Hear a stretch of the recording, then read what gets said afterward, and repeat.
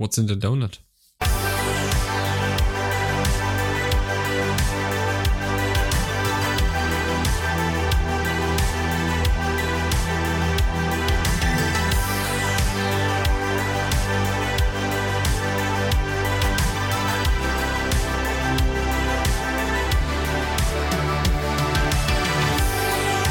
Board a plane to get jacked in the sky and listen to the Uncut Gems podcast, a weekly show where we talk about movies no one else wants to talk about, usually for as long as it takes to watch them.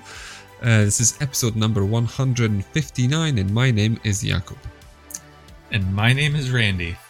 And today, boy, do we have a doozy. So today we are talking about Skyjacked, which is the first episode of our February theme of Terror in the Sky.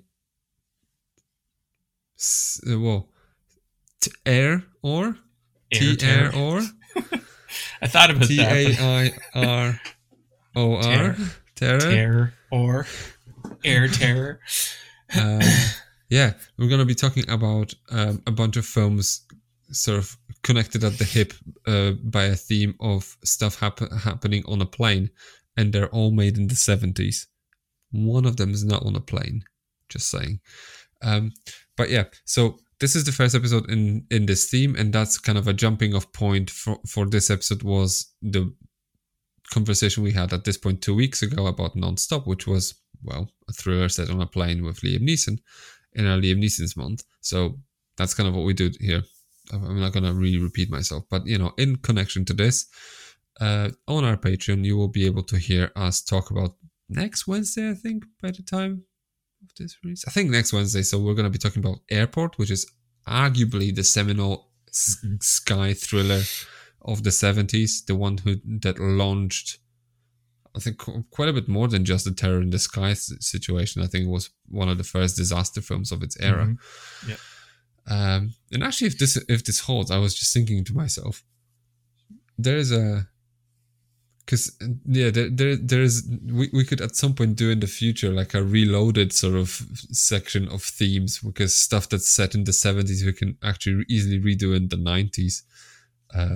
Because there's at least 3 sky terror films in the 90s, like Turbulence, Air Force One, Executive Decision.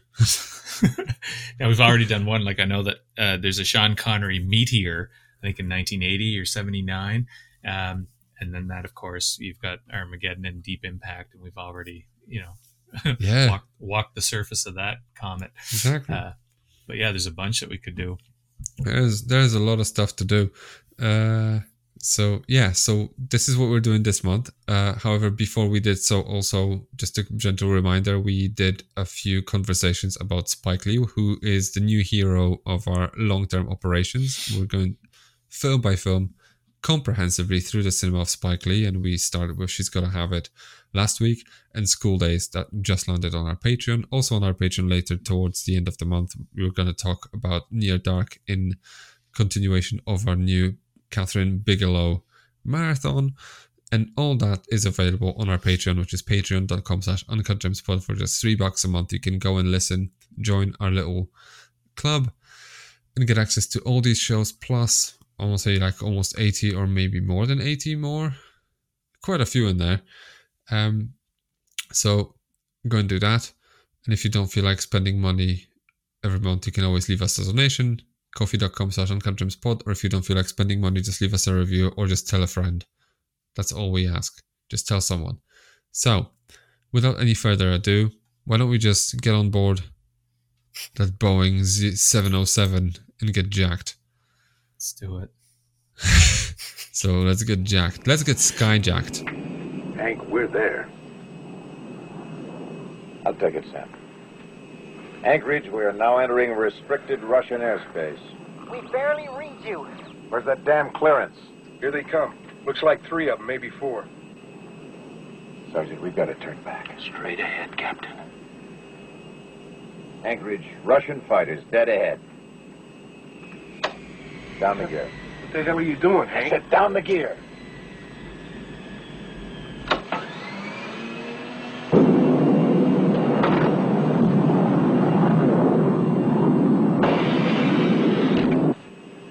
Soviet Air Commander. Soviet Air Commander. This is Global Flight 502. I am an unarmed American civilian airliner being forced off course by a hijacker. I have lowered my gear. I have reduced my airspeed. Right. Okay. So Skyjacked. That's directed by, I'm going to butcher this, John Guillermin? No idea. I think, Guillermin. And it's written by Stanley Greenberg. And it's a film that follows the intense events aboard a hijacked commercial plane. Passengers and crew navigate a high-stakes situation as they try to cope with the unfolding crisis while authorities work to resolve the airborne threat. And the film stars Charlton Heston, James Brolin, and a bunch of other people. So, and well, one of the things that kind of I want to say, and what actually is based on the book. Let's start with that. So the film is based on a book titled Hijacked, and it's from 1970, which ironically also came out at the time that Airport came out. However, the book was more or less a culmination of the era, because I think all throughout the 60s there were like almost 160, 150 hijackings over the American airspace. So actually just getting on a plane that's hijacked was not actually uncommon, I think. So that, and the film is kind of a result of that anxiety. And the rights to this book were bought by Walter Zeltzer, and then he actually, by the way, Walter Zeltzer is a producer who also did a bunch of films with Charlton Heston. So I think 4 of them. One of them would be this, and then just before that was The Omega Man, and just after that was Soylent Green, and they did another one. I can't remember. Yeah, but these were consecutive, like these 3 films in like 4 years, and they're boom, boom, boom for each of them, I think. Yes, exactly. So they all come very close together. And fun little story. I think Charlton Heston did this movie because they told him that he could use some footage from Ben-Hur to use in this Antony and Cleopatra film. So he kind of did this because of that. So I don't know. They shot this film in like early 1972. They actually shot it on an actual plane. So they actually filmed almost like 90% of it inside of an actual 707 set. And apparently Charlton Heston compared this. Well, he thought this is what doing Lifeboat with Hitchcock must have felt like. I think he was underestimating how crammed the Lifeboat was. But yeah. And the quality of the script. And the quality of... Well, we're going to get to it in a second.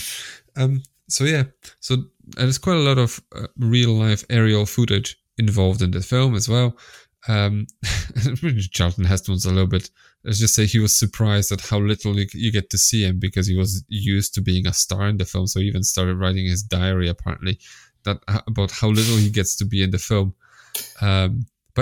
So he thought, and I quote from his diary, "Skyjacked looked surprisingly good. I was relieved to see. It seems very tight. A pleasure for a change to be in a film that runs under 2 hours. It's been some time." So the movie was released in 1972 in May. And I want to say, I don't know, hard to say, $6.5 million in rentals, I suppose, on a $1.7 million budget. So it was a profitable film, and I think MGM quotes it as one of his bigger hits of that year, together with Shaft and Kansas City Bomber. So that's that. And also critically, let's just call it was received, call it mixed, but I think it's mixed to positive. So let me just give you a few quotes as well. So it was reappraised later on as well. So like now it's some people actually take pleasure in really liking this. We're gonna get to it in a second. So that some people call it a solid piece of classical entertainment, which is one of the best movies made at MGM under the regime of James Aubrey. And ... Charlton Heston was born to play a pilot. Some people also said, this is a straightforward, simple, mean little suspense thriller, extremely well told by director John Guillermin and screenwriter Stanley Greenberg, and unpretentiously unembellished. So I'm going to stop waffling, and I'm going to ask you what you think about it. So that's Skyjacked in a nutshell. As like, there's very little sort of ancillary information about it. So I'm going to leave it here for now. And Randy, you tell me, what did you think? Did you get skyjacked? Or did you get hijacked? Or did you just get jacked? Or did you get jacked off? Well, I'll tell you what I did in the sky. This is a sky. I sky shat is what I did. This film is a sky jackass is what this is. I really thought this was a terrible film. Honestly, I think and this you bought it, be, didn't you? You bought it on iTunes. I did. This is possibly the worst film that I've seen as part of doing the show with you, man. The Quest, but are you serious? Good. I think this is really a horrible, amateurish film. I understand that it's very much a product of its time. As you said, there's a lot of fear about, flying. And I remember that fear even extending into the 80s because there were still, hijackings here and there were bombs. There was a bomb that took down a plane over Canadian soil. I remember vividly, I think this is 1988 or so, like the bomb that blew up over Lockerbie, Scotland. So this is something, and I think that you mentioned there was some 150 or something just over the skies in the United States over a decade or whatever it was. I think in other jurisdictions that, the fear was greater, because there's even more unrest in other parts of the world. So I get that. I get that there's too, also returning military personnel from the theater of war in Vietnam, and that a lot of soldiers, a lot of veterans experience trauma over there. I think this film is trying to tap into that idea with our villain. We'll get into Shane Brolin, but honestly, I think this is a James Brolin. Oh, right? Sorry, did I say shame? Yeah, my bad. Shane Brolin. I thought you said Shane Brolin. No, I said shame. Oh, because this film is just really. Like, you really hate it. Oh, I goodness. really, really dislike this film.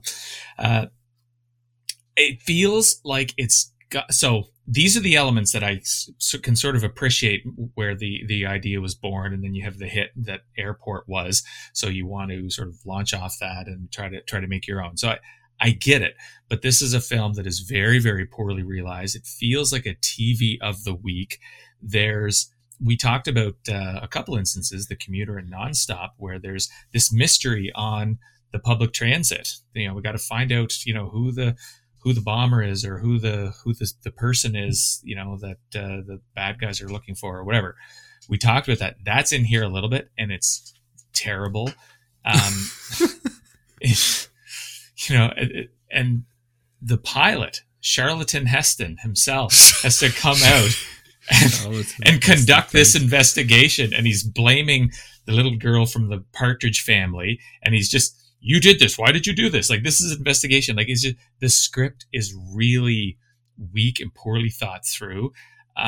There's a bizarre level of racism in it, which we'll probably get to, but I just feel I'm not sure this level really of works. racism is bizarre. I think it's, let's just say, era appropriate. Oh, there's some.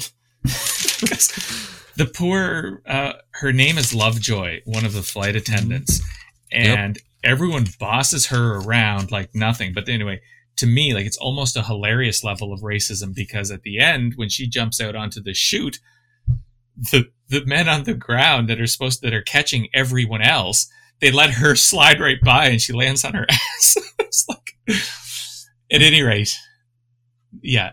Do you think she was just annoying on set and then did? No, I don't think that.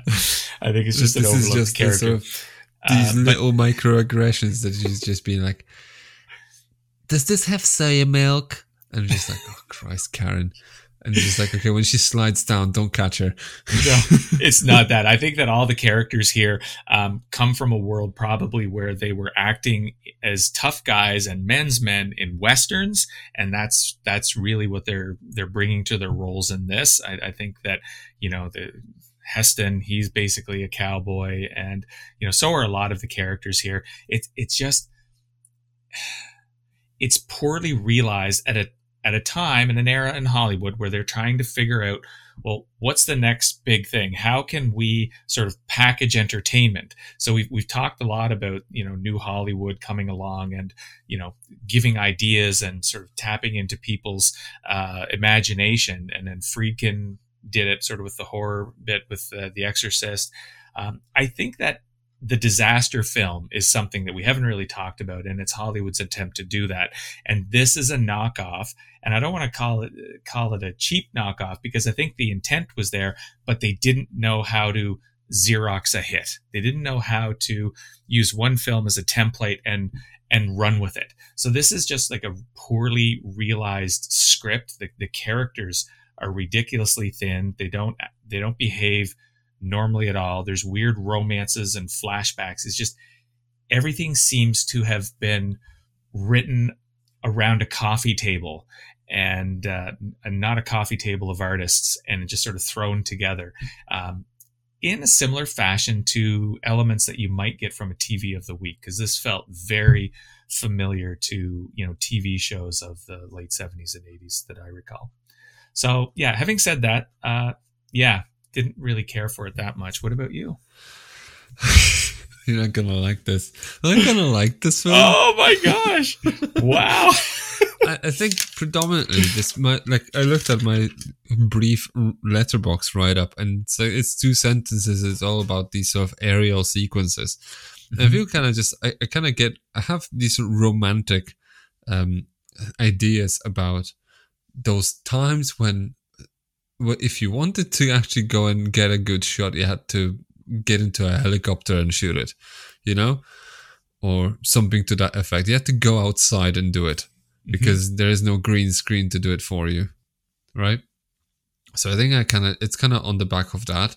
And I don't know, I found it almost, inoffensive in a way. It's not the best, I'll put it that way, but I think I managed to maybe either successfully attune myself to how low the ceiling is, or maybe my ceiling was already still kind of like adequately lowered after like a whole month of Neesoning, that I didn't really mind.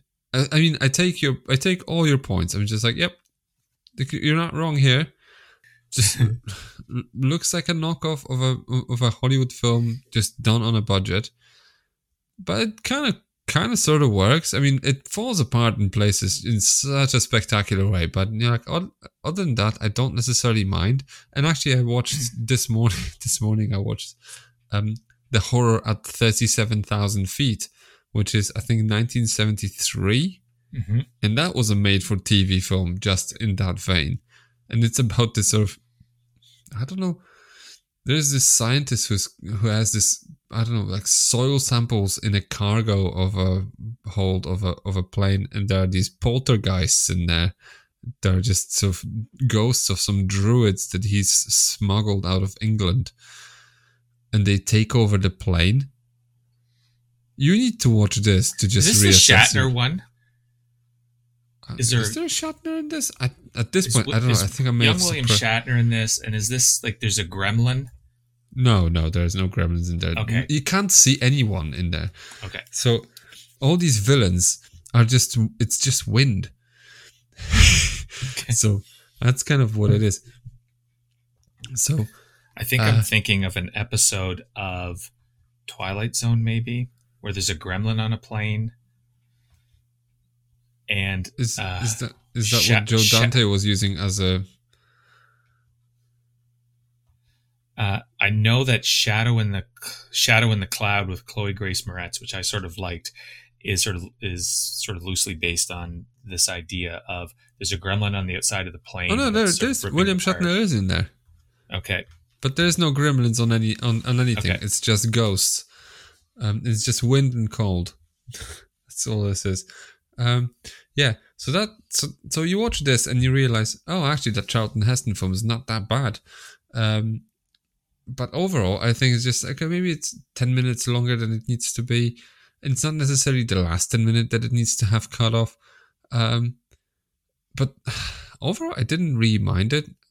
However, this is a kind of a point of conversation that you already touched on, but I think this is kind of one of the few big points I think that we probably will end up touching before just really going home, because again, famous last words. Not sure this movie sustains a conversation that's as long as the film itself. See. So this may be one of those few episodes of the show that couldn't function as an audio commentary to this movie. But the question is, like you alluded to this already, with like William Friedkin coming in with like The French Connection 1971 and The Exorcist, in 1973, and you have all this of the post The Graduate, the New Hollywood coming in, redefining what entertainment is and finding entertainment in realism. How do you think this movie fits into the picture, right? Or does it even try?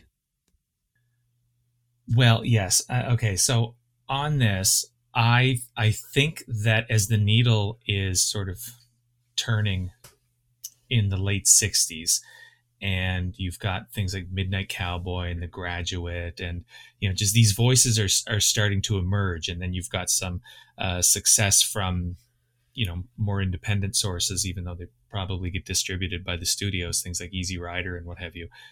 Mm-hmm. What is happening is that the old mainstay action film, which was the Western, that's dead. The musical is dead. Audiences are changing and want something else. And I think you've got an investment in some of these new voices, which we've talked about quite a bit. But at the same time, I think you've got the old studio hands. Now, I don't necessarily know a lot about the nuances of how the studio system ran before, but you'd have a stable of directors and you'd have a stable of actors, and they were under contract, and scripts would come up, and they just sort of workshop something in-house and turn it into a production. I feel maybe that's what something like Towering Inferno and the Poseidon Adventure and Airport and ultimately this is. Where it fits into the new Hollywood discussion and the way times are changing in the 70s is probably that it's aware in a very real sense, it's aware of what's going on in the world. Whereas with Westerns, we'll say, or musicals, there'd be thematic connections, or even the horrors or the sci-fis of the 50s, 60s.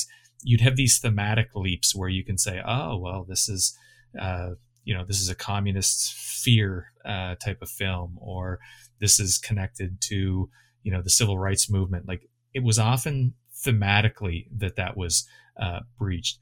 But here, I think that in the spirit of realism, you've got the guys that are minding the shop back at what studio is this? Was this Columbia as well? MGM. Oh, so I think the boys who are minding the shop back at MGM, how do we do something that's a little bit more real? I think they're stable of directors.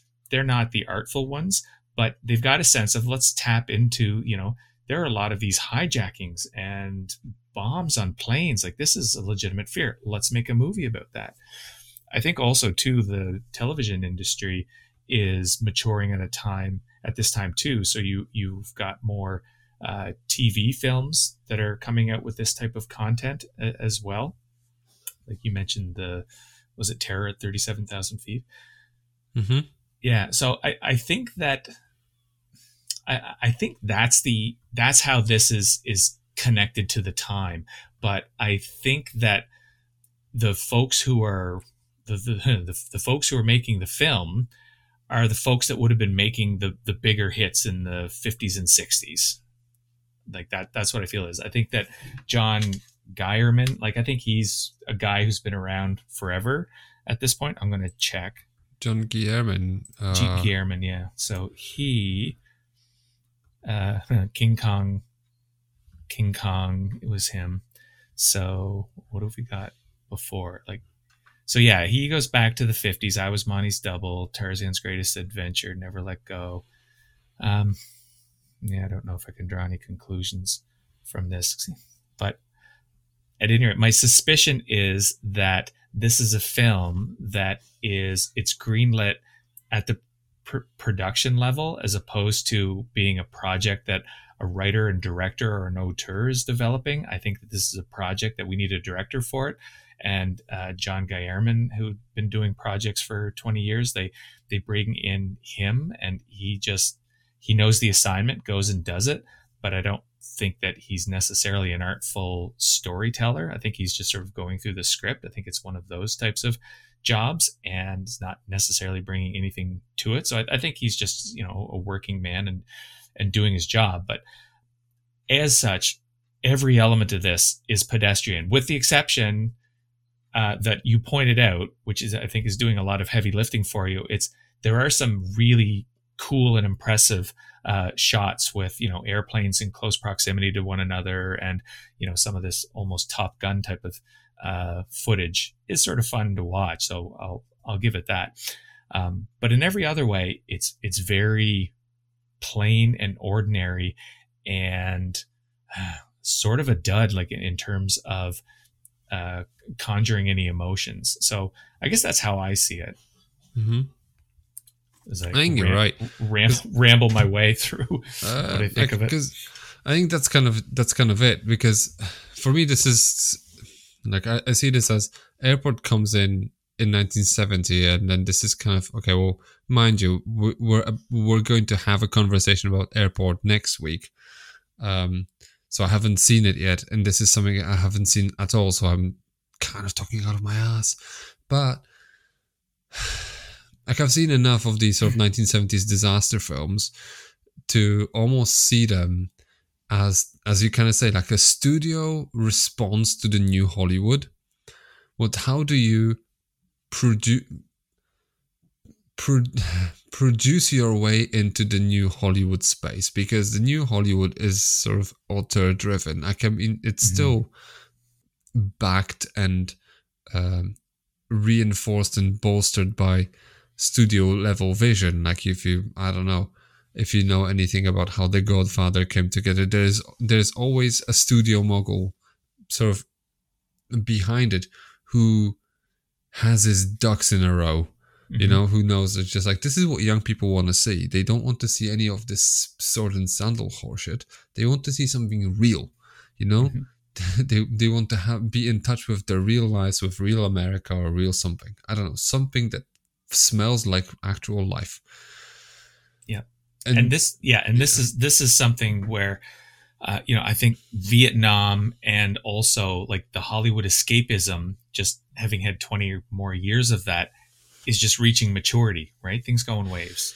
Yes, I would probably say, yeah. For me, this is kind of like the big studio moguls at MGM, the studio that, like just a few short years before they did like Dr. Zhivago, This is the kind of movies that they know how to make, and they think that, how do we do what we know how to do best, but try to tap into what we think people want to see. So how do we tap into what potentially is a goldmine? Because these people responded very well to that Airport film. How do we tap into this? And as a result of this, I think they kind of engineered a subgenre of a disaster film, because Guillermin comes back for The Towering Inferno, and as a result into the revival of the monster film, as in with King Kong and King Kong Lives, right? So it's kind of like the disaster film is a studio answer to a new Hollywood film, in my mind, in a way, because it looks like it's set in some kind of a reality, but it's still a piece of like this sort of big spectacle, big studio escapism. And I think this is kind of what they're doing here. And then if you watch this film while trying not to hate it, it kind of looks like a 60s film. Yeah. Right? I didn't watch this film that way. Because I watched it, and with Charlton Heston, looks like he's like a captain aboard like a spaceship in the Planet of the Apes, almost, right? Like he looks like the same guy. He doesn't look like well, I might as well just get to him now. because Charlton Heston is kind of like a problem in here almost, right? Because it's a film set in the 70s. It's made in the 70s, and I think we're gonna touch on the Vietnam thing in a second, but I'm just thinking maybe this is a good segue to Charlton Heston, right?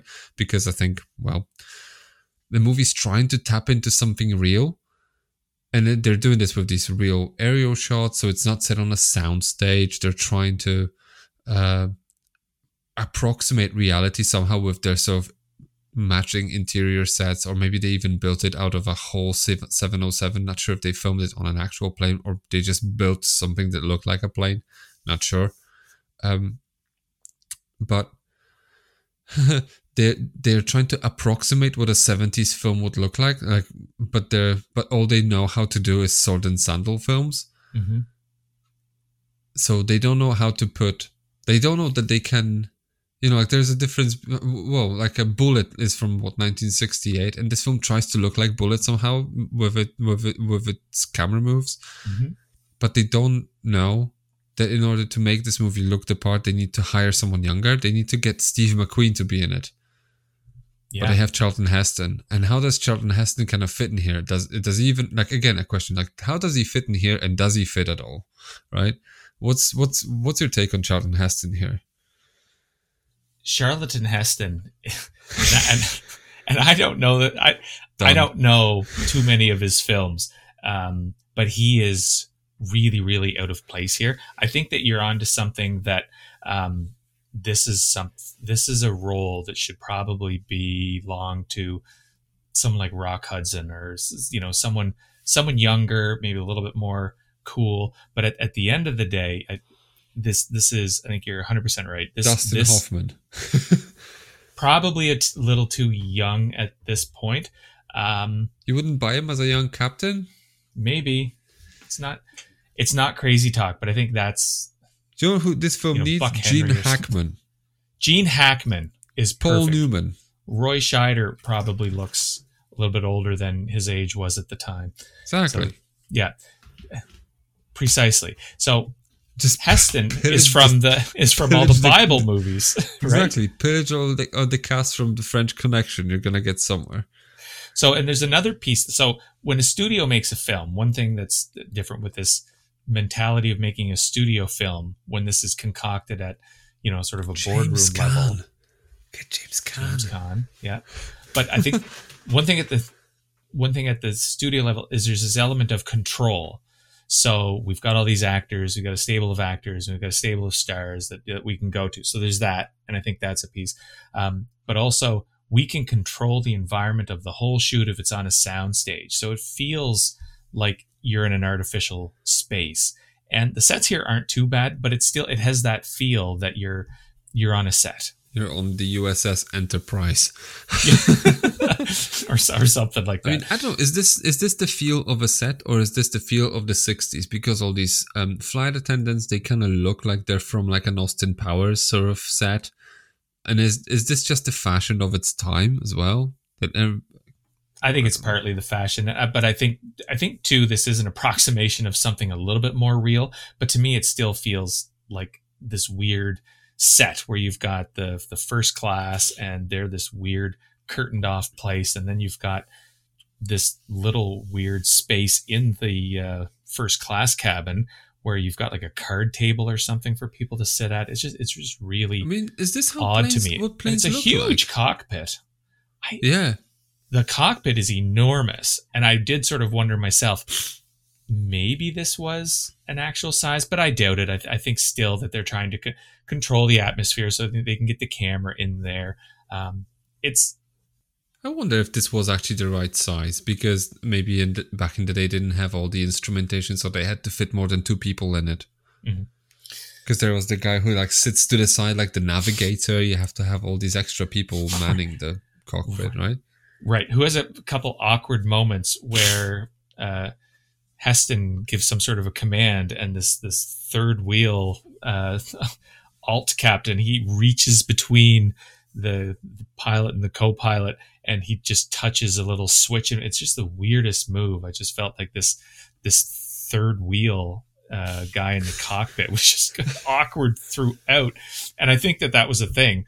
I only know it to be a thing, or I think it was a thing, just really by virtue of the Zucker films, because in this film is a Airplane, protoplast to Airplane, by the way. oh, yeah, Totally. absolutely. But they had a third, as I recall, they had a third, did they not? They had a third string. Yeah, so I'm wondering, co-pilot. like, is this just what it was like? And the cockpit had to be a little bit wider, and then, or just a little bit longer. So as a result of the like shrinkage of the equipment and the fact that everything got a bit more sophisticated, so they got to just like shrink the cockpit, so they got to fit like another row of seats, which means like another $1,000. Probably. I still sort of think that everything's a little bit bigger than it was even then in this set, because people are walking down the aisle in the plane 2 by 2. Yeah, Yeah.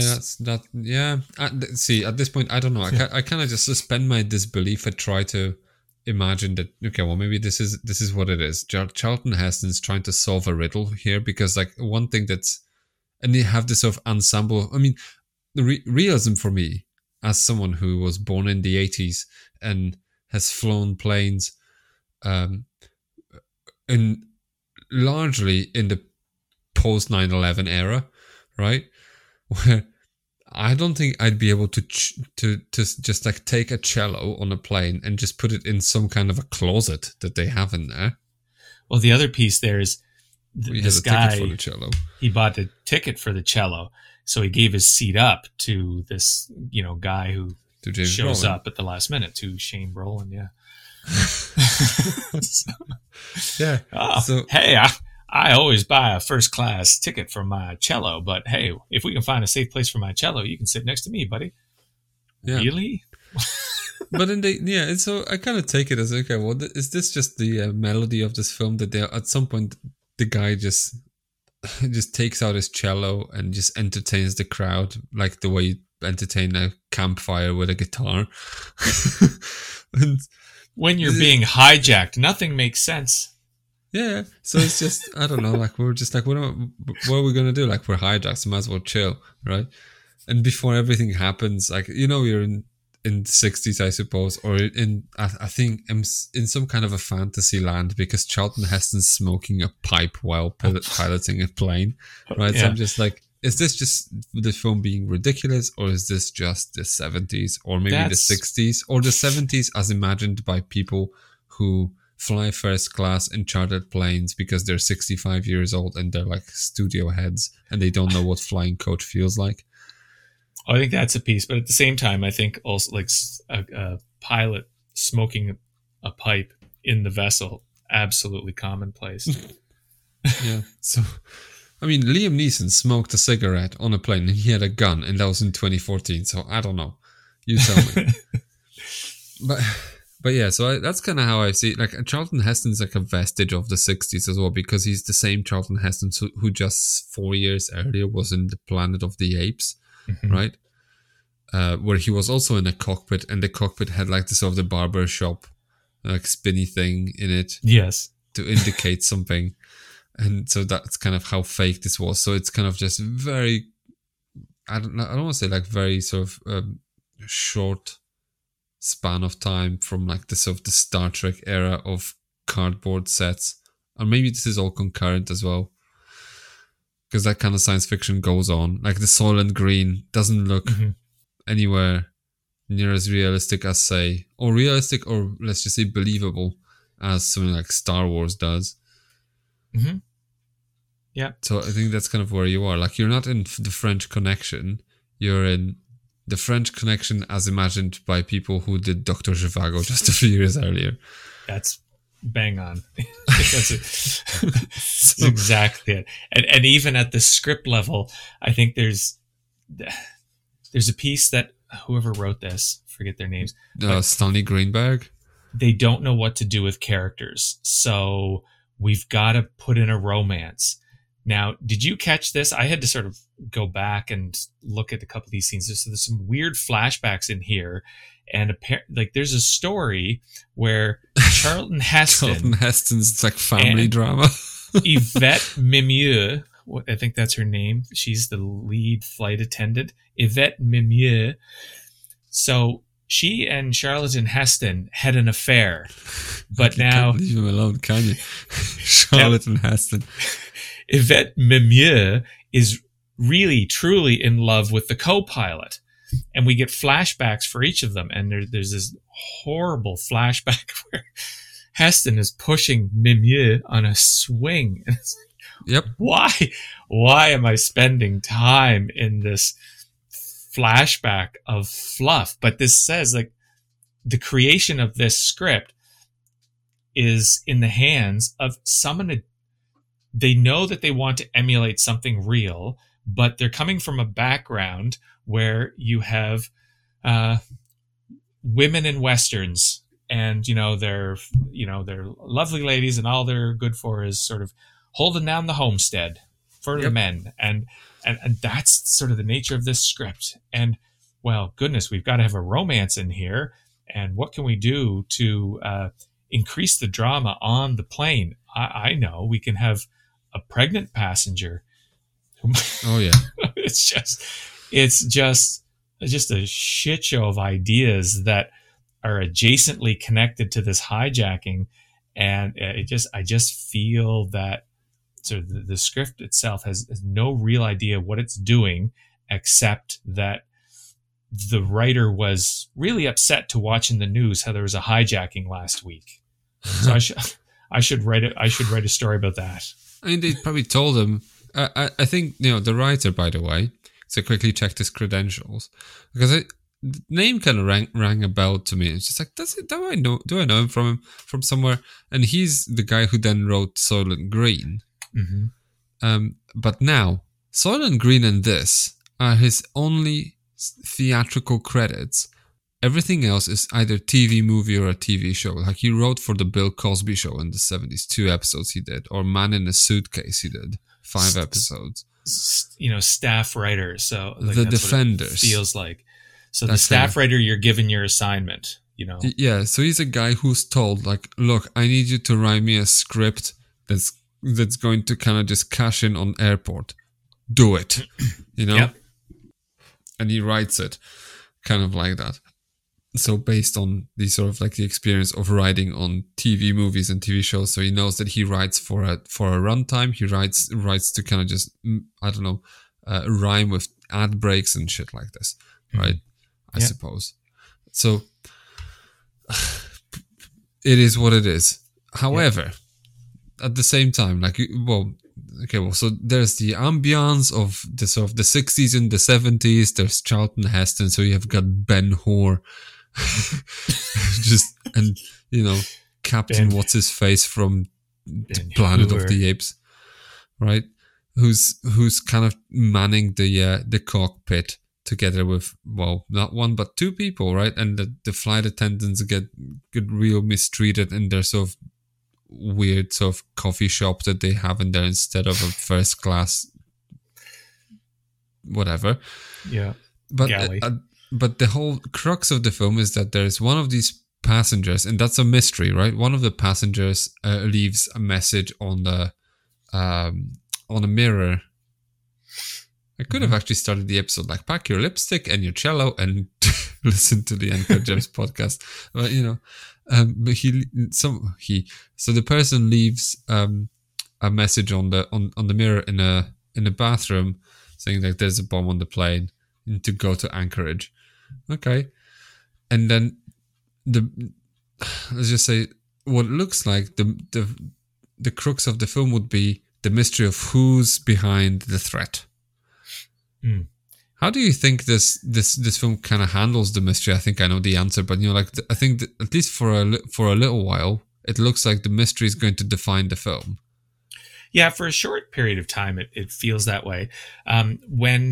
Whenever we get this moment where the lipstick is revealed, just you're mentioning that, and just us digging into sort of the DNA of this, Vietnam doesn't flashbacks. It? No, but doesn't it feel like that's a moment that would be in a TV movie, and the lady comes out of the bathroom and says you've got to go in and see the bathroom because the camera zooms in. It just feels like cut to commercial break. It just that's exactly how tidy this feels. So anyway, there's that. In terms of this being a mystery, It plays that a little bit. We talked about this twice in the last month with Nonstop and The Commuter. It's what You're the appreciating the piece, Commuter all that much more now, right? Yeah, I guess one has to. What I find sort of curious about this is that, so how would this unfold? Well, in the hands of our writer, the captain is the big man on campus, so he has to come out of the cockpit, and first thing he talks to the woman, Susan Day from the Partridge Family, because she went into the bathroom and she found the lipstick writing on the mirror. So he just accuses her of doing it, and then at one point, what's his name? The guy with the cello, Roosevelt Greer, he says, "Want to talk to the captain," and Charlton Heston comes out, and what does he say? "So what do you want? What are your demands? You're clearly the hijacker." So he accuses this guy, because the investigation as such isn't really much of one. It's just Heston points his finger at, I think there's 4 different people, and he just sort of accuses them. What do you want? What are your demands? Why would you do this? And it just sort of, again, an element that the person writing the script has no idea what to do with this idea, how to wring the drama out of it. It's anyway, this is how it handles this mystery. Whereas we see with just last month when we were talking about something like Nonstop, there's a much more loving relationship the mystery idea has with, say, something like Agatha Christie. That's not here. It's just, it comes up in these just little moments of, the lipstick, and the lipstick is foreshadowed in one of the opening shots because you see a close up of a lipstick counter at the airport. It just, nothing is laid out in a reasonable way, I think, for an audience to draw suspense from it. This isn't going to cook like a Hitchcock film or something with Agatha Christie's name attached to it.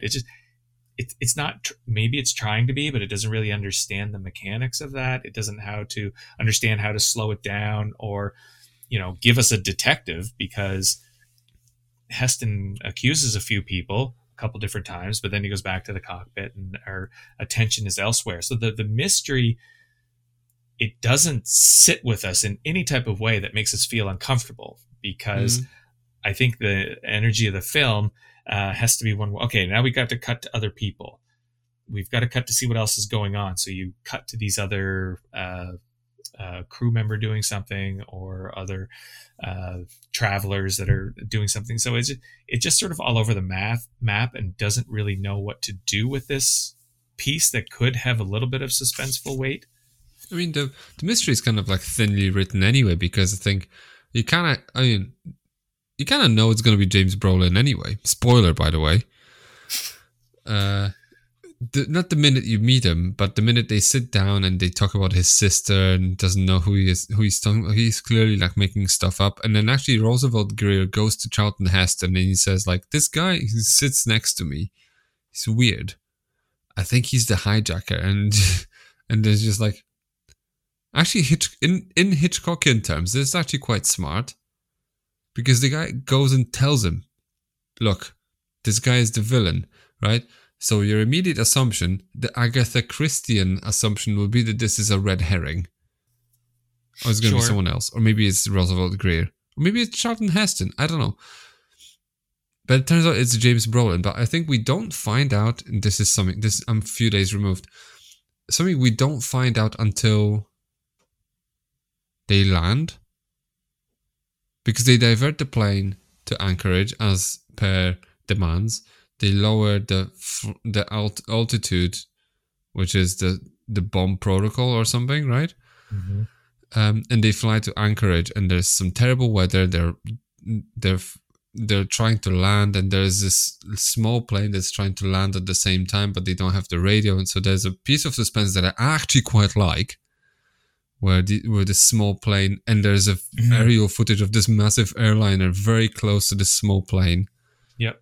Looks good. Yeah, which looks good, and I think they land in Anchorage, and only then we find out.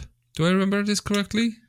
Gosh, yeah, I watched it this afternoon. Finished watching it on my lunch, to be honest, and I forget exactly if it's right before or right after, but it's right around Anchorage. It might be just before, I want to say. Which is which is an interesting moment because I think it's just smack in the middle of the film. Mm-hmm. And then this thing comes out, and then I think Weber, which is James Brolin, just takes out like a grenade out of his bag. And he goes like, I'm gonna blow this thing all to hell and whatever, and just you need to take me to Russia. I'm gonna surrender myself into Russians. And he's just saying like, okay. I quickly just look at the time left. Oh, are we gonna be here for like 50 minutes more doing what? Are we, because we already landed, like what's gonna happen? And they refuel and then just take off. It's bizarre, isn't it? You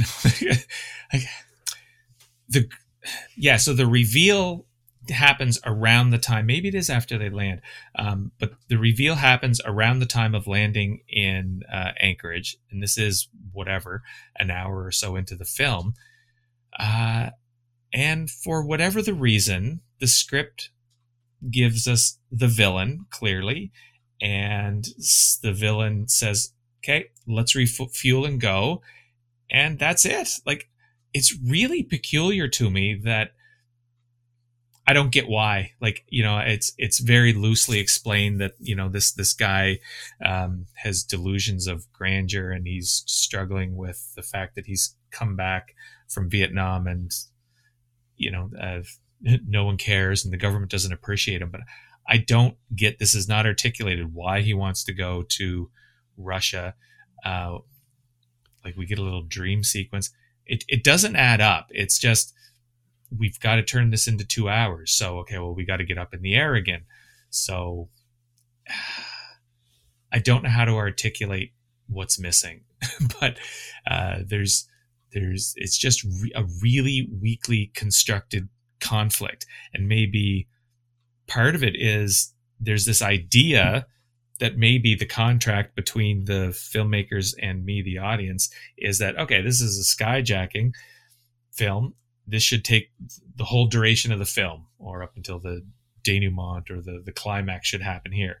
But no, it sort of stops. Mm-hmm. And then the nature of the drama changes from, you know, this mystery and the fact that there's a bomb on the plane and who is it? It shifts to, well, now there's someone at gunpoint, basically. And the last third of the film is just someone at gunpoint doing whatever the villain demands. And it's not engaging. I guess I'll leave it at that. I haven't articulated anything clearly there, but it's start, stop. It's not engaging. And it feels like when I was a kid and I would play with action figures and I'd have these two little men and they'd be shooting at one another. All I needed in my head was that one guy was good and one guy was bad. And then they'd have a shootout, and then I'd run the characters over to, you know, of another place that I'd have set up as a fort with blocks, and then they'd have another shootout there. And it was just very episodic and jarring, and all I was after was just sort of these quick little engagements. But there's no real story or through line here, and I feel that's all this is. It's just plotting these little engagements with the villain. The first one is via a mystery, and the second one was, you know, well, you're a hostage now. You're under the gun of, you know, someone who's unhinged. So what? Here's the question: is this one of the first films to actually? Because I agree. Yeah, it's very just thinly plotted, and I'm just saying, okay, is this just an accidental one of the sort of seminal examples of dealing with people coming back from Vietnam with this sort of disillusioned? Because this is one of the, I suppose, last talking points I have, because there's not much in here. Is the idea, because Vietnam War is still happening in 1972, right? Mm-hmm. And I think you start seeing these post-Vietnam films in mid to late 70s. You see Coming Home, you see Deer Hunter. That kind of stuff comes like later on. Yeah, I agree. Rolling Thunder. Yeah, another one that's kind of a bit later in the game. What else? And I'm just thinking, Deer Oh, Hunter. Black Sunday is another one that's also like Bruce Dern is also a similar, like he's like the Manchurian candidate almost, right? But he's also a terrorist who's like a disillusioned soldier coming back from Vietnam because he didn't get the kudos, he didn't get the appreciation for sacrificing his life for the country. And James Brolin is kind of like that. And I'm wondering, in 1972, is he one of the first ones, first characters to be kind of like that? Just trying to Google and this is me rambling as I see you Google. yeah. The research department is busy here. It may be because like what I'm getting, honestly, are the films like you mentioned, like Coming Home and Rambo and Deer Hunter and these types. Rambo's like 1981, right? Yeah. So, and after a big event that a community or a society has to process, like a war, like COVID, or like the administration of a government, it's often like a decade or so before it's articulated in characters in books and film, I want to say. Sometimes less, but takes a little while for... I mean, nowadays, I think it's a bit quicker. I think it maybe... Would this be a function of how just the war is? Because I think it took a while for World War II to come back with, call it historical revisionism or some kind of criticism aimed towards certain aspects of the war history. Because like in the 1940s, so late 1940s, you'll have the sort of the congratulatory sort of like our boys in green, or the closest you'd get to some kind of a realization of how much of a tragedy this was for people involved in the conflict will be probably the best years of our lives. But it's in the context of like we did our bit for the country. We did our bit for the good, for the good of the world, like the guy loses his arms and shit. So, and we just sacrifice our youth so that other people would get to have theirs. That's kind of like that. And then I think it took a decade for From Here to Eternity to become one of the first pieces of criticism. And I think like now, like Iraq, like bombs were flying over, like dropping on Iraq, and we had movies about it. Not necessarily a lot though. Like for instance, I can't really think of any films that sort of cover the events of Trump's first administration. There are gonna be, but it usually takes a little bit of time. But at any rate, going back 30, 40 years, yeah. But there are films like this, like Spielberg almost immediately did The Post. Sure. In that time, even though it relates to the 70s, but it's a reactionary piece to current political events. And there are certainly exceptions too, but in a general sense, it takes a little bit of time. Is my point. I think going back to the late 60s and 70s, one thing that was also happening around then is after a period in the West of development and growth and strong economies, it turned into a market, an atmosphere, a culture where every household had a TV. Mm-hmm. And suddenly the regular news was not arriving via the newspaper or via the radio shows in the evening.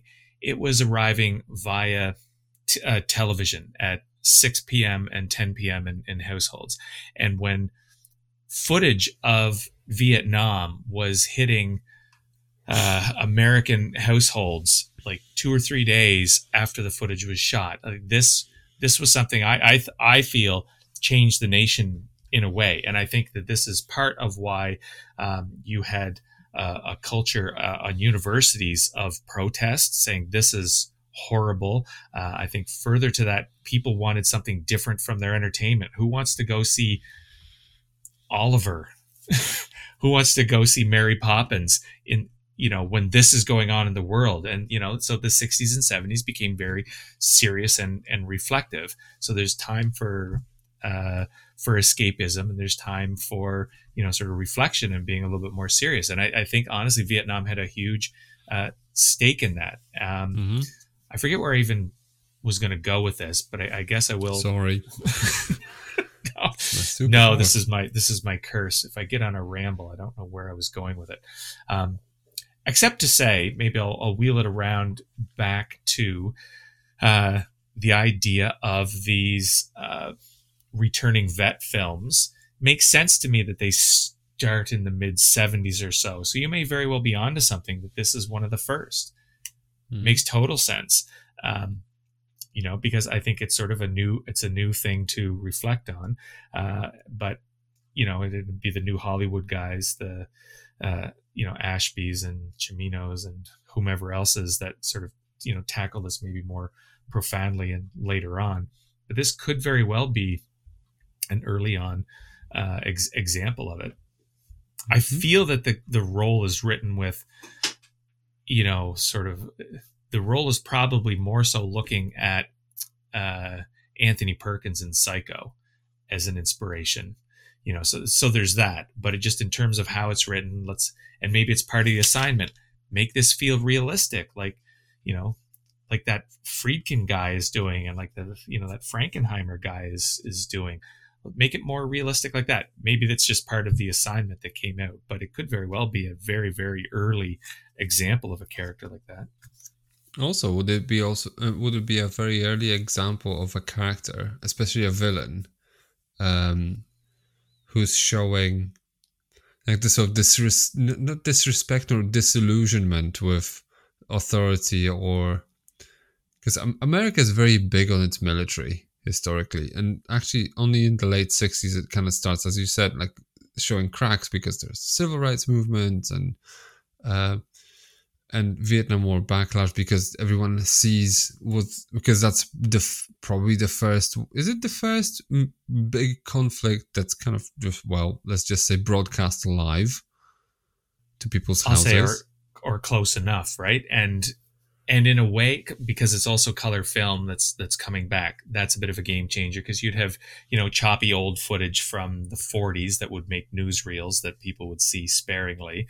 But this is part of news broadcasts and in color, and it's grotesque, and this is forming, opinions on campuses, opinions in households. Yeah. So I don't know, in a way, I could probably even say maybe this movie is a bit of a, I don't want to say ahead of its time, but maybe just accidentally it happens to be one of the first in a trend that will crystallize a little bit later in the decade, and it just so happens that it's kind of like an afterthought almost in the film, but I don't mind it anyway, even though I agree, like the character kind of looks a little bit like he's kind of like Crispin Glover sort of energy. Yeah, somewhere between Crispin Glover and Anthony Perkins. Yes. Yeah.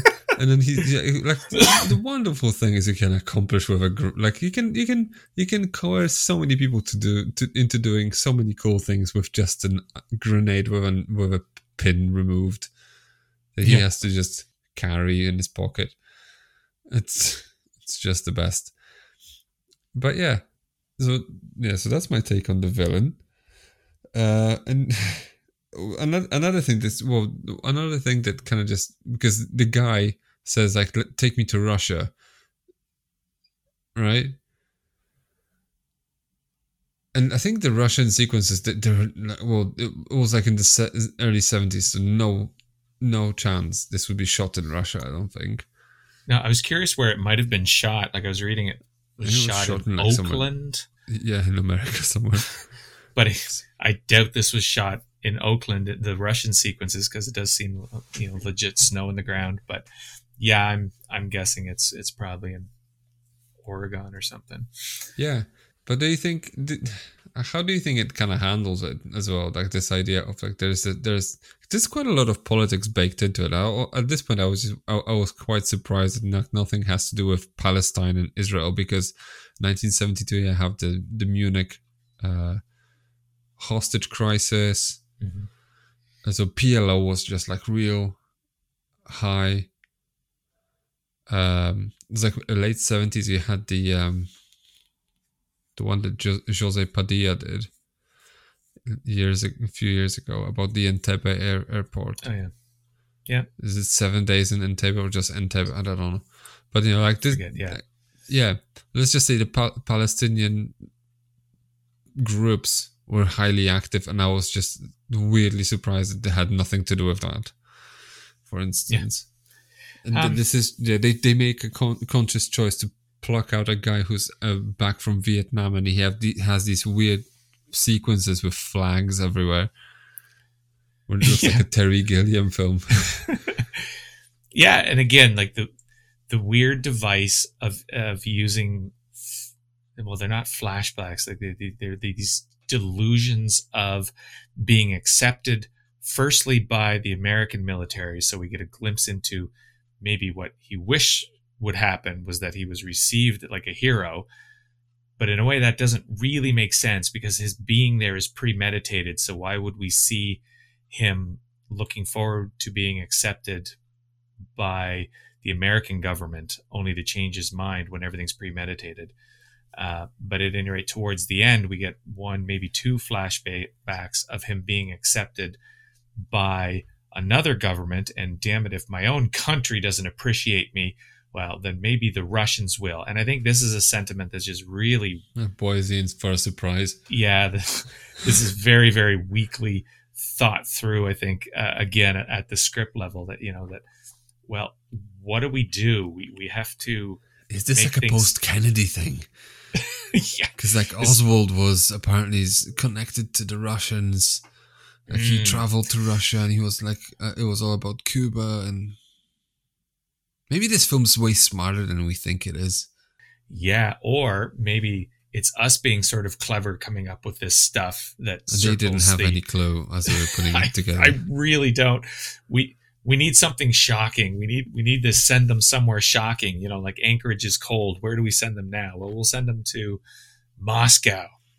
And this makes sense because they fly from I don't know wherever, but like in order to fly to Russia, you either have to go. Well, it makes sense. You go from California up the seaboard Anchorage, and then you go to Russia all the way through the north. That's the quickest. Yeah, but I don't think it's a 6.5 hour flight like they said. I think I looked it up. It's a 9-hour flight from Anchorage. From Anchorage, not that there's a direct flight. So my research is a little bit well now that shaky here. I doubt there were in 1972. However, if you wanted to fly to Russia from Anchorage, you don't have to fly to Moscow. It's very close. It is, and shoot, there was it's a kind of 1 hour flight to Vladivostok, probably, or 2 hour flight. It's not going to be the best stay ever because I'm not sure Vladivostok is like the best place in the world. It's not it's not known for its nightlife. Crap! I just watched something where there were characters that they flew over the Bering Strait and across Alaska, and it was the 3rd season of Stranger Things or 4th season, I think. Don't know. Can't tell you. Okay, yeah, I think that's what it was. At any rate, the at the root of it, one word: why? Like I'm so disconnected from the motives. Yeah, my note says on this film, by the way, let me dig it out because I closed it. He could have just traveled to Berlin. Just don't hijack anything. Just travel. You could fly to Berlin in the 70s. So you could because there was the Berlin airlift. So I think you could just fly over to East Germany, fly to Berlin, walk to the wall, and surrender. Easy. You don't have to endanger anyone. Yeah. What a great day would everyone have. What's your take on the villain? What does he want? Like what's going on with how this is written? And I think I got, I feel like a John Hammond. I think I just got taken, by the magic of this place because I was just wondering, like, is this like the first post-Vietnam film? so early on in the game, and I just completely just forgot about how little sense it makes. Yeah. Because it's one of those that I think in the moment I'm kind of. It's not that I'm just getting off on the realism of this, because I'm acutely aware of how 60s to 70s film is. Yeah. But if you actually slow down, because there's no music, it feels a little bit like Bullet. I think like I'm having fun with how decode as how these old men try to approximate what young men do for filmmaking. This I can have fun with, but it's in this conversation. Like, I feel like as this... Not in the moment? Not in the moment. No, I can't. Because it's not enough to save the film. Like, as I'm watching this film and I'm trying to get into the logic of the film, and the screenwriter is trying to message, he's trying to, parlay this drama, I feel like Daniel Craig in Logan Lucky when the Logan boys are explaining the idea of the robbery, and he's looking at them like they're crazy. I am incarcerated, because they're just throwing out foolishness. And that's how I feel. I feel like this is foolishness. I am not entertained. Yeah, I get it. Yeah. I get it. Let's see, at the same time, there are moments in this film that kind of take quite a while, like the landing set piece where they don't, because there is a storm. It's just simple things. You can't see, all you see is these instruments, and this will come back. I have no idea what they're looking at. They look at this radar and there's this blip that doesn't change, but like, Yes. is this what the screenwriter imagined what the radar would look like without ever going to visit like a place that would have one, or just opening a book to just see, or just visiting a library? It doesn't cost you money. Just go into a library, go into your like engineering section, just look at like, I don't know, some diagrams of what a radar screen would look like. I bet you money there are books on this in 1971 when this puppy is writing this, right? So it kind of feels like the taking of Pelham 1 to 3, where there's this guy on the radio just, I don't know, like looking at light bulbs. Yes. And there's a guy, his name is Claude Akins. And I think I've seen this guy on Gunsmoke or Bonanza or John the controller Ford guy. films, the controller guy, because he feels like someone that's displaced from Hollywood because they don't make Westerns anymore. And sure enough, he has a background in Westerns. Of course he does. Of course. Yeah. And I hate him talking. I hate his dialogue. The character, he's talking him down. Oh, my soul. I mean,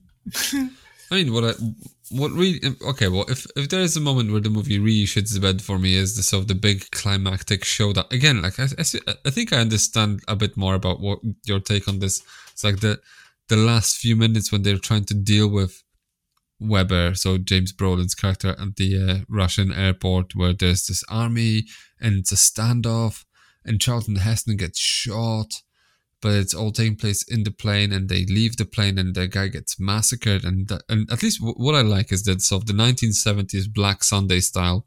Yeah. Guy dies. Roll credits. We're done here. Like, yeah, out. Let's go. It's just absolutely. Like, James Brolin doesn't even hit the ground, and I'm already in my car. Oh yeah, precisely. You look at the time. It's like, we're still in the air. And it's like 2 minutes left. Yeah, there's 5 minutes left. I was like, well, it seems like we have to land, and a hero has to emerge, the villain has to be dealt with. But I did enjoy these fighter jets that kind of just ominously just do these flybys outside of the plane. Yeah, that stuff's well done. Like, no question. Like, that's what there is to rave about in this film for sure. And just Charlton Heston kind of like in his Planet of the Apes mode. He goes like, "This is Captain So-and-so. I am being hijacked. American something. I'm just, okay. Yeah. Again, this is me just agreeing that I'm watching a 60s film in the 70s, and happy to observe how they try to approximate what William Friedkin does effortlessly, and how they're almost, I want to say, incidentally inventing a genre. Yeah, because it's sort of one of the early ones, right? So for sure. Yeah. Especially the guy would come back to do the Towering Inferno, and then you have the Poseidon Adventure, and you have Earthquake with what's his face, Gregory Peck. I think so. Yeah. There's Avalanche and Meteor, and there's a whole ton of these. Mm-hmm. So I don't know. Like, even though I see your point, if you're not having fun, if you're not vibing with this at the time, it's probably a terrible time. Mm-hmm. But I dare you, go on YouTube, type in The Horror at 37,000 feet, and see how this fits. And just appreciate the genius of this film. Comparative terms, genius of this film. Because this movie is like 73 minutes long, and it's the longest 3 minutes of your life. Wow. What I'm interested in checking out, actually, I had the research department look it up. It's Nightmare at 20,000 feet, and it is season 5, episode 3 of The Twilight Zone, directed by Richard Donner, written by Richard Matheson, starring William Shatner, and it is like there's a gremlin outside the plane. What year is it? 63, 25 minutes. and I know is it Shadow in the Cloud, and I sort of like that one. That's based on this. The Simpsons did a great Halloween episode on it, where there was a gremlin on the side of the bus that Bart was trying to deal with. And I've never seen this, but now that I see Richard Donner is involved, I'm sort of interested. Half an hour. It's a nice palatable size of viewing. Anyway, so I might try to dig that up. From 63. What year was it Terror at 37,000 feet? Oh, The Horror at 37,000. Oh, is it the Terror? I don't know. It's 1973 or 73. Cool. Anyway. By the way, fun fact, it's something I actually had to look up because I didn't quite know. Because they say, oh, we're lowering our altitude because we have a bomb on the plane, so we have to lower it to a level where the explosion wouldn't decompress the cabin. Is that a thing? Yes, it is a thing. Okay. And also it's like roughly the 8,000 to 9,000 feet, right? Yeah. But the trade-off is that you're using more fuel. I'm just thinking, are you really using this much more fuel? What's the difference in density of air? Do you want to know? Sure. The traveling altitude, which is called the ceiling of an airliner, is roughly 40,000 feet. Mm-hmm. That'll be where they cruise, between 37 and 40,000 feet, which is like 12 kilometers, right? Yeah. So the air density at that altitude is roughly 0.004 kilograms per meter cube. 0.004. So 20, yeah. 4,000. At 10,000 is 0.413. So it's 100 times denser. Okay, yeah, so that's a thing. So you just think to yourself, it's probably considerable fuel loss when you have to just plow through this much more air. Just saying. Charlton Heston did it to me. With that, and this is me scraping the bottom of the barrel, by the way. Yeah, that's bottom. I'm out. I'm out of bullets here. I don't think I have too much. I've got the Vietnam. I've got my Rolling Thunder. I've got my I've got my Cold War. I've got the Showdown. We've got the Westerns. We've got the inventing genre. I've got so many things we've gone through. I can't even imagine we squeezed out this much. So might as well just, what? Do we just let's just pack it in. Let's do it. Yeah. Randy, out of 5, and is okay. Oh God! Is it an uncut gem? This narrowly misses the uncut gem status. This is a solid 1.5 stars out of 5. Solid 1.5. Did I convince you to give it a half star more with my bullshitry? No, but you know, a medic in here. another 5-star conversation, and it is a little bit reminiscent of Space Rage, right? We didn't talk about VHS once. No, true. But what we did is we really explored the era of the film, and we really found a lot on the periphery. And I feel we did that here, and I really enjoyed that. I think that we're going to be in for quite a bit more of that over the next few weeks, to be honest, as we sort of jump into 70s air terror, but also 70s disaster films. So I think this is a great start to that sequence of episodes that we have coming up. But this is just largely a mess. I did like trying to, do the DNA analysis on it. And I think we're right in pretty much everything we've said. I think that I can see exactly where this came from. I think its inspirations are clear. TV movie, simple plotting, simple characters.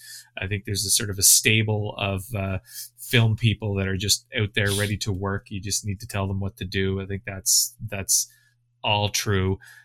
It doesn't make the film make sense or enjoyable. Like it's sort of laughable. So I don't want to say that I totally hated it from that way. Like, that my face is all scrunched up while I'm watching it, and this is a brutal chore. No, like it's sort of laughable. It's so bad, but I can't find too much in here to enjoy. And what I do have that's positive to say about it will be in my tops there in a couple minutes. But yeah, no, this is a pretty weak film all around. Like, not many departments here are doing much to impress me, except maybe some of the second unit photography stuff. Right. You? So I had 3.5 stars worth of fun with this stupid film. Oh God! I'll do one better, and this is just like patreon.com/uncutgemspod to find out more. But I'll rewatch this film before I rewatch School Days. Wowzers! Woo. Even though they're not even on the same shelf, let's be honest. But aim low and just look, it's kind of the participation trophy. Like, Billy, you're just like the dart had hit the wall. Good job. I don't know. I had 3.5 stars with fun watching some of this crap, and actually almost equal amount of stars trying to fish out some nuggets and just trying to make it look more important than it probably is. So, who am I kidding? However, that's fine. this is sometimes those are the types of stars that they're adjacent and just through some sort of, I don't know, diatomic charge, there's a connection and another star gets pulled onto the rating. Yep. I mean, in all fairness, I don't take star ratings too seriously either. So it's kind of I don't know. It felt like 3.5 when I was putting it on Letterboxd, and especially when I watched the Terror 37,000 feet, I'm just yeah, okay. It could be worse than that. So, but I don't know. I enjoy Charlton Heston in his 60s mode, specifically when he's already in the 70s, and the guys at MGM, they don't quite know what they're doing, but I don't know, but they're really trying. And yeah, it's so many anachronisms and just also so many weird instances of casual racism. Like, who calls the knight, oh, it's Blackadder, and he looks like a black guy and just bites his tongue. Just what kind of a phrase is this? Oh, I know, it's the 70s. Yeah, it's not a nice one. Yeah, it's not a nice era to be anything but white. It's very odd. And it's just the anachronisms just in general, these people smoking pipes, how lax the security is. The guy just smuggles an entire bag full of grenades, and that's fine. Yeah, on board, sure. And a gun too.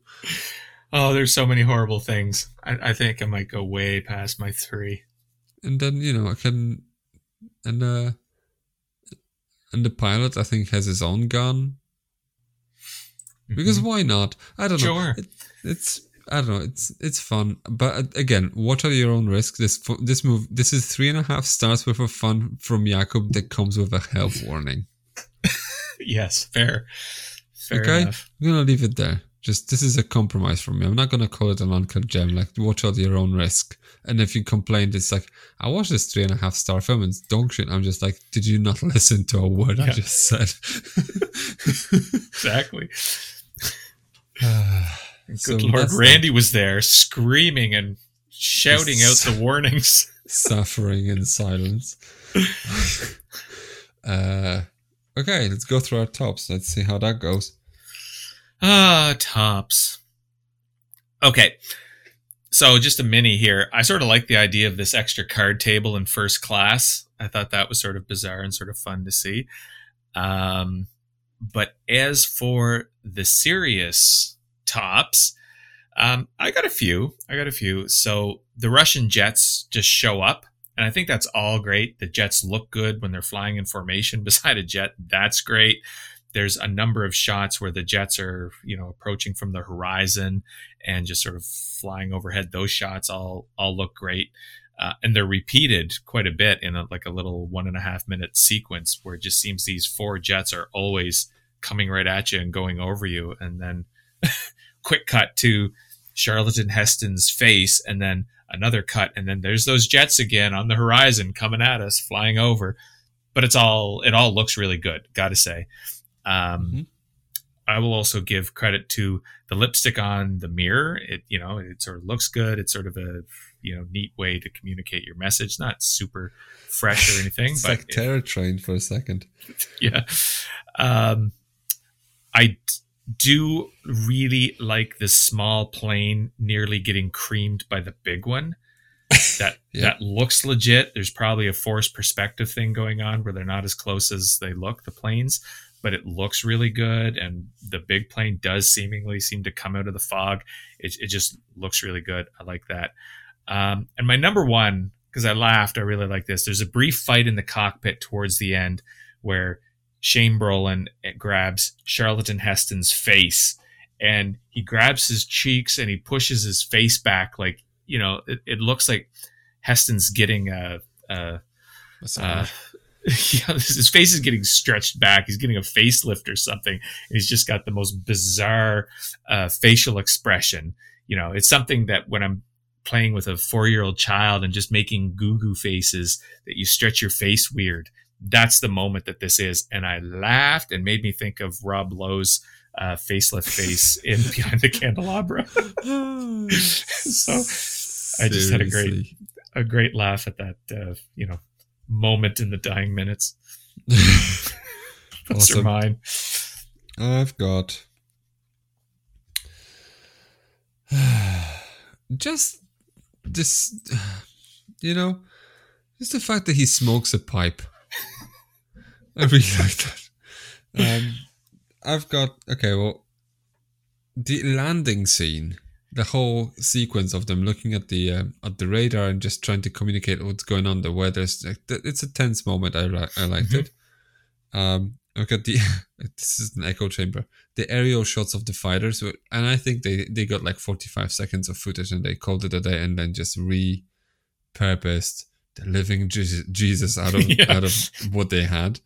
Yeah. But it looks the part, really good. And I absolutely, like when I saw the sort of the plane coming out of the fog and nearly just taking out this small plane. And I know like this must be way safer than it looks.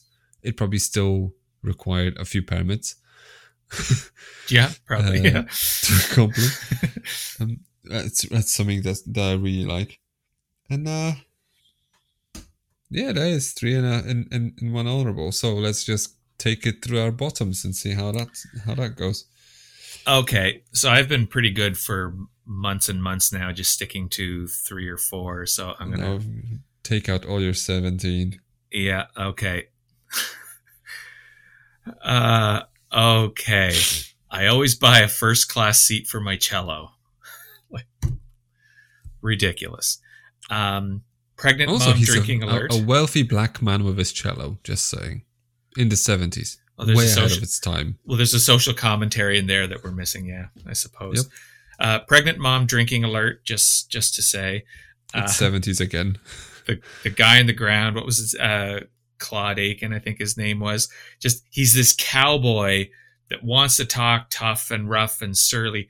Screw the regulations, give your heart to God because your ass belongs to me. That is so brutal. And it just feels so misplaced. And this guy and this scene and this type of talk just that's what made me feel like this is just displaced Western actors in an era that doesn't have Westerns to act in or write for. Anyway, so there's that. It sort of bothered me that no one on the flight seemed too concerned about, changing course from Minneapolis to Anchorage. Oh, well. or being hijacked, or there being a bomb on board, for instance. Look, they had 160 hijackings in the decade before. They were just like, getting hijacked again. And someone on the plane goes like, it's my fourth time, actually. Jesus Christ, what a bummer. Maybe, and that's why this is rich for Zucker and Abrams to sort of, take this and make Airplane. Because Surely. it's silly. Oh, man. Golly. Yeah, so anyway, that's stupid. The passengers in economy, like, we don't get too much time with them, so they probably only had the extras for a couple days, but there's this one hilarious moment to me that the flight attendants are walking through economy, and there's a bit of a ruckus. I think there's been turbulence and they're about to land, and there's this guy who looks like he's 60 and he's got a toddler, and he just hands the toddler to the flight attendant because it just seems like, the director called for, okay, chaos, action. So everyone's sort of shifting about, and this old man takes his toddler and hands it to the flight attendant. I just thought this is just sort of chaotic. It doesn't make any sense. Brolin's karate chop, I thought that was really sort of stupid. Yep. Nasty, stupid. Okay. The crack criminal investigative team that's doing all the legwork on the ground. There's a guy that phones the cockpit at one point and says, well, there's no Jerry Weber in our records, but we found there's a Jerry Weller guy who was released from a mental hospital. And that's the exposition right there. That's the backstory. Another bad moment because the lipstick with the warning was found in the bathroom. So at one point, Yvette Mimieux, she makes an announcement to the whole plane. Our bathroom has backed up, in case you were wondering. It's a ridiculous announcement.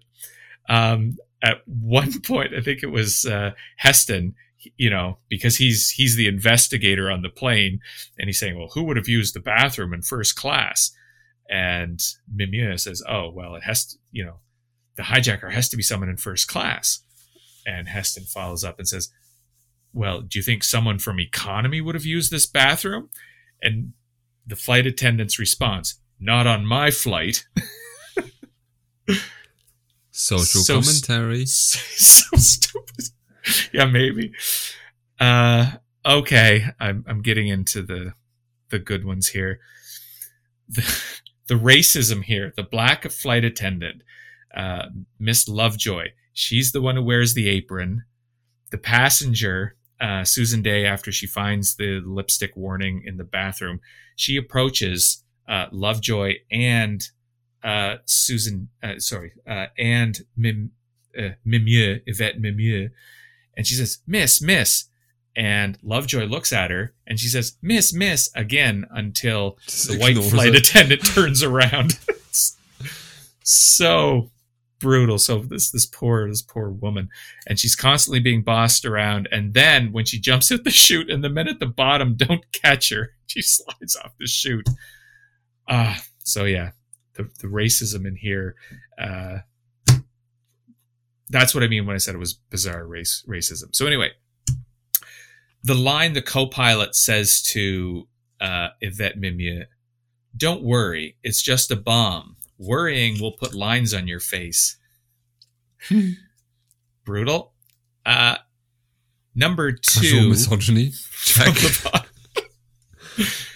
Flashback of Charlton Heston pushing the flight attendant on a swing. And then we find out later it was an affair. Anyway, this is so terrible. And yes, and then number one, Captain Charlton Heston allowing the whole film to happen because he broke the rules and let Brolin on the flight to begin with. We'll find him a spot. Let him on. So there's that. Wowee. So sorry, it's quite a list. Okay. Thank you for indulging me. On the theme of casual misogyny. Because I think I can't remember whether this is his co-pilot or someone. I think it's when they notice when they learn about the lipstick and the comment, maybe it's a menopausal broad. Jesus Christ. Oh, my God. Yeah. Like, of course. What a line. I've got in Anchorage they land and they have journalists taking pictures and the weather's shit. Yeah. But they're taking flash photography from an inside of a van. I think they'll be disappointed with their output. Well, those Alaskan reporters, they're not the sharpest bunch, I guess. I've got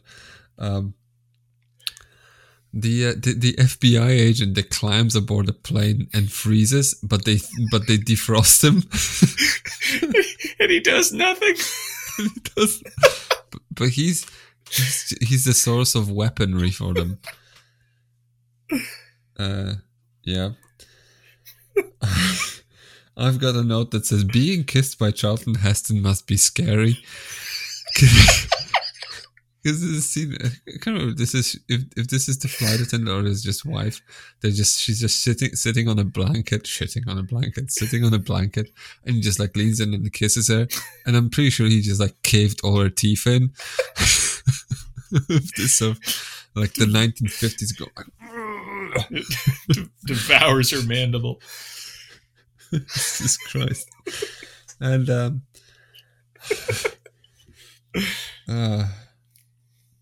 I'm gonna leave out the casual racism because you mentioned this, but I'll just reiterate that the line I have in bold was he could have just traveled to Berlin.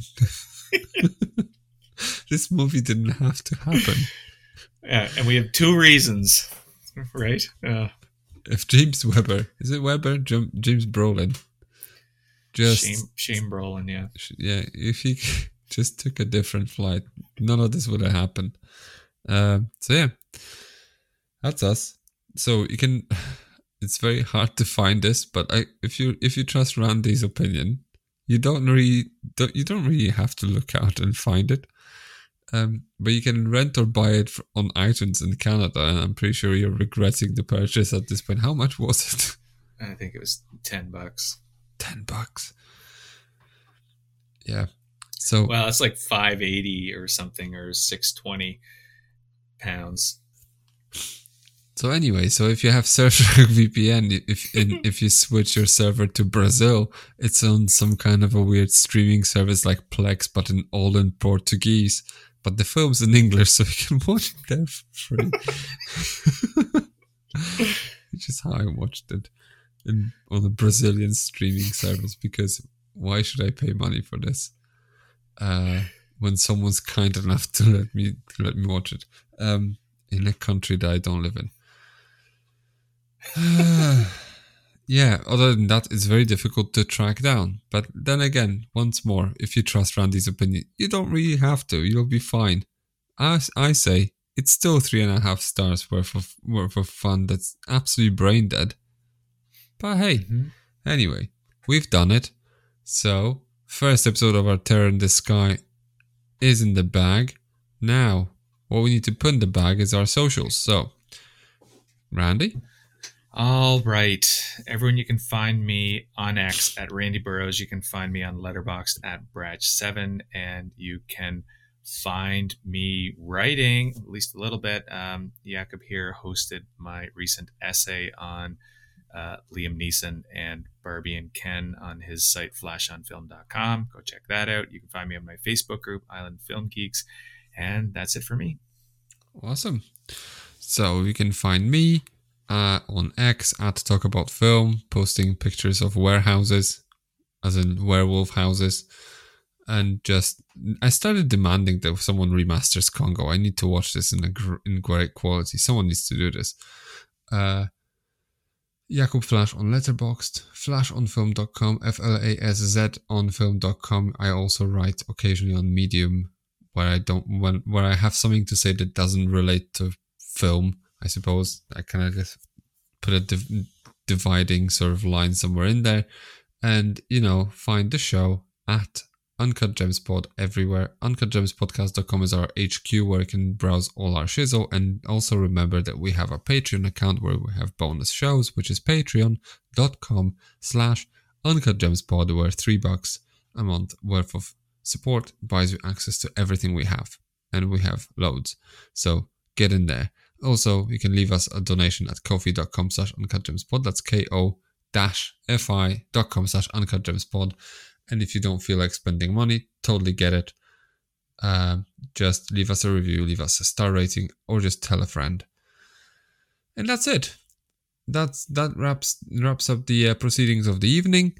And with that, we cordially invite you to stay on board with us as we proceed through Terrors in the Sky in the 70s. Next week, stay tuned on our Patreon. Airport's gonna make landfall. Hurricanes make landfalls. But yeah, airport's gonna land. Weird thing to say. And also on the main show, we will be talking about the sequels to it. All three, and so it's gonna be a big episode. So we're gonna be talking about Airport 75, Airport 77, and Concorde. Airport 79 or Airport 79 Concorde. Or is it an ellipsis? Or is it an ellipsis? Dare I say? Maybe. Now I want to check. Research department needs to get back to us on this.